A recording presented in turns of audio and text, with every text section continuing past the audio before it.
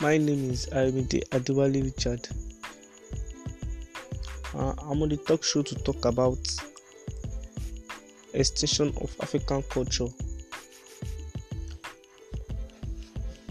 African culture are already going to extinction. Remember, Africa is one of the largest continents in the world. But I know the way things are getting difficult, the World Health Organization are fighting against corona, so things are getting difficult.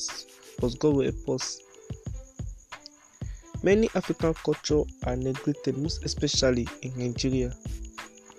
Most of our cultural practices are no more practiced. So far, modernization and technology have covered the world, and many past African cultures have been neglected because the world now deals with globalization and modernization, technology. Firstly, in Nigeria, they said the first priority is in greeting. Many young adults don't greet their parents normally again. Instead, after during the olden days, they prostrate, they squat.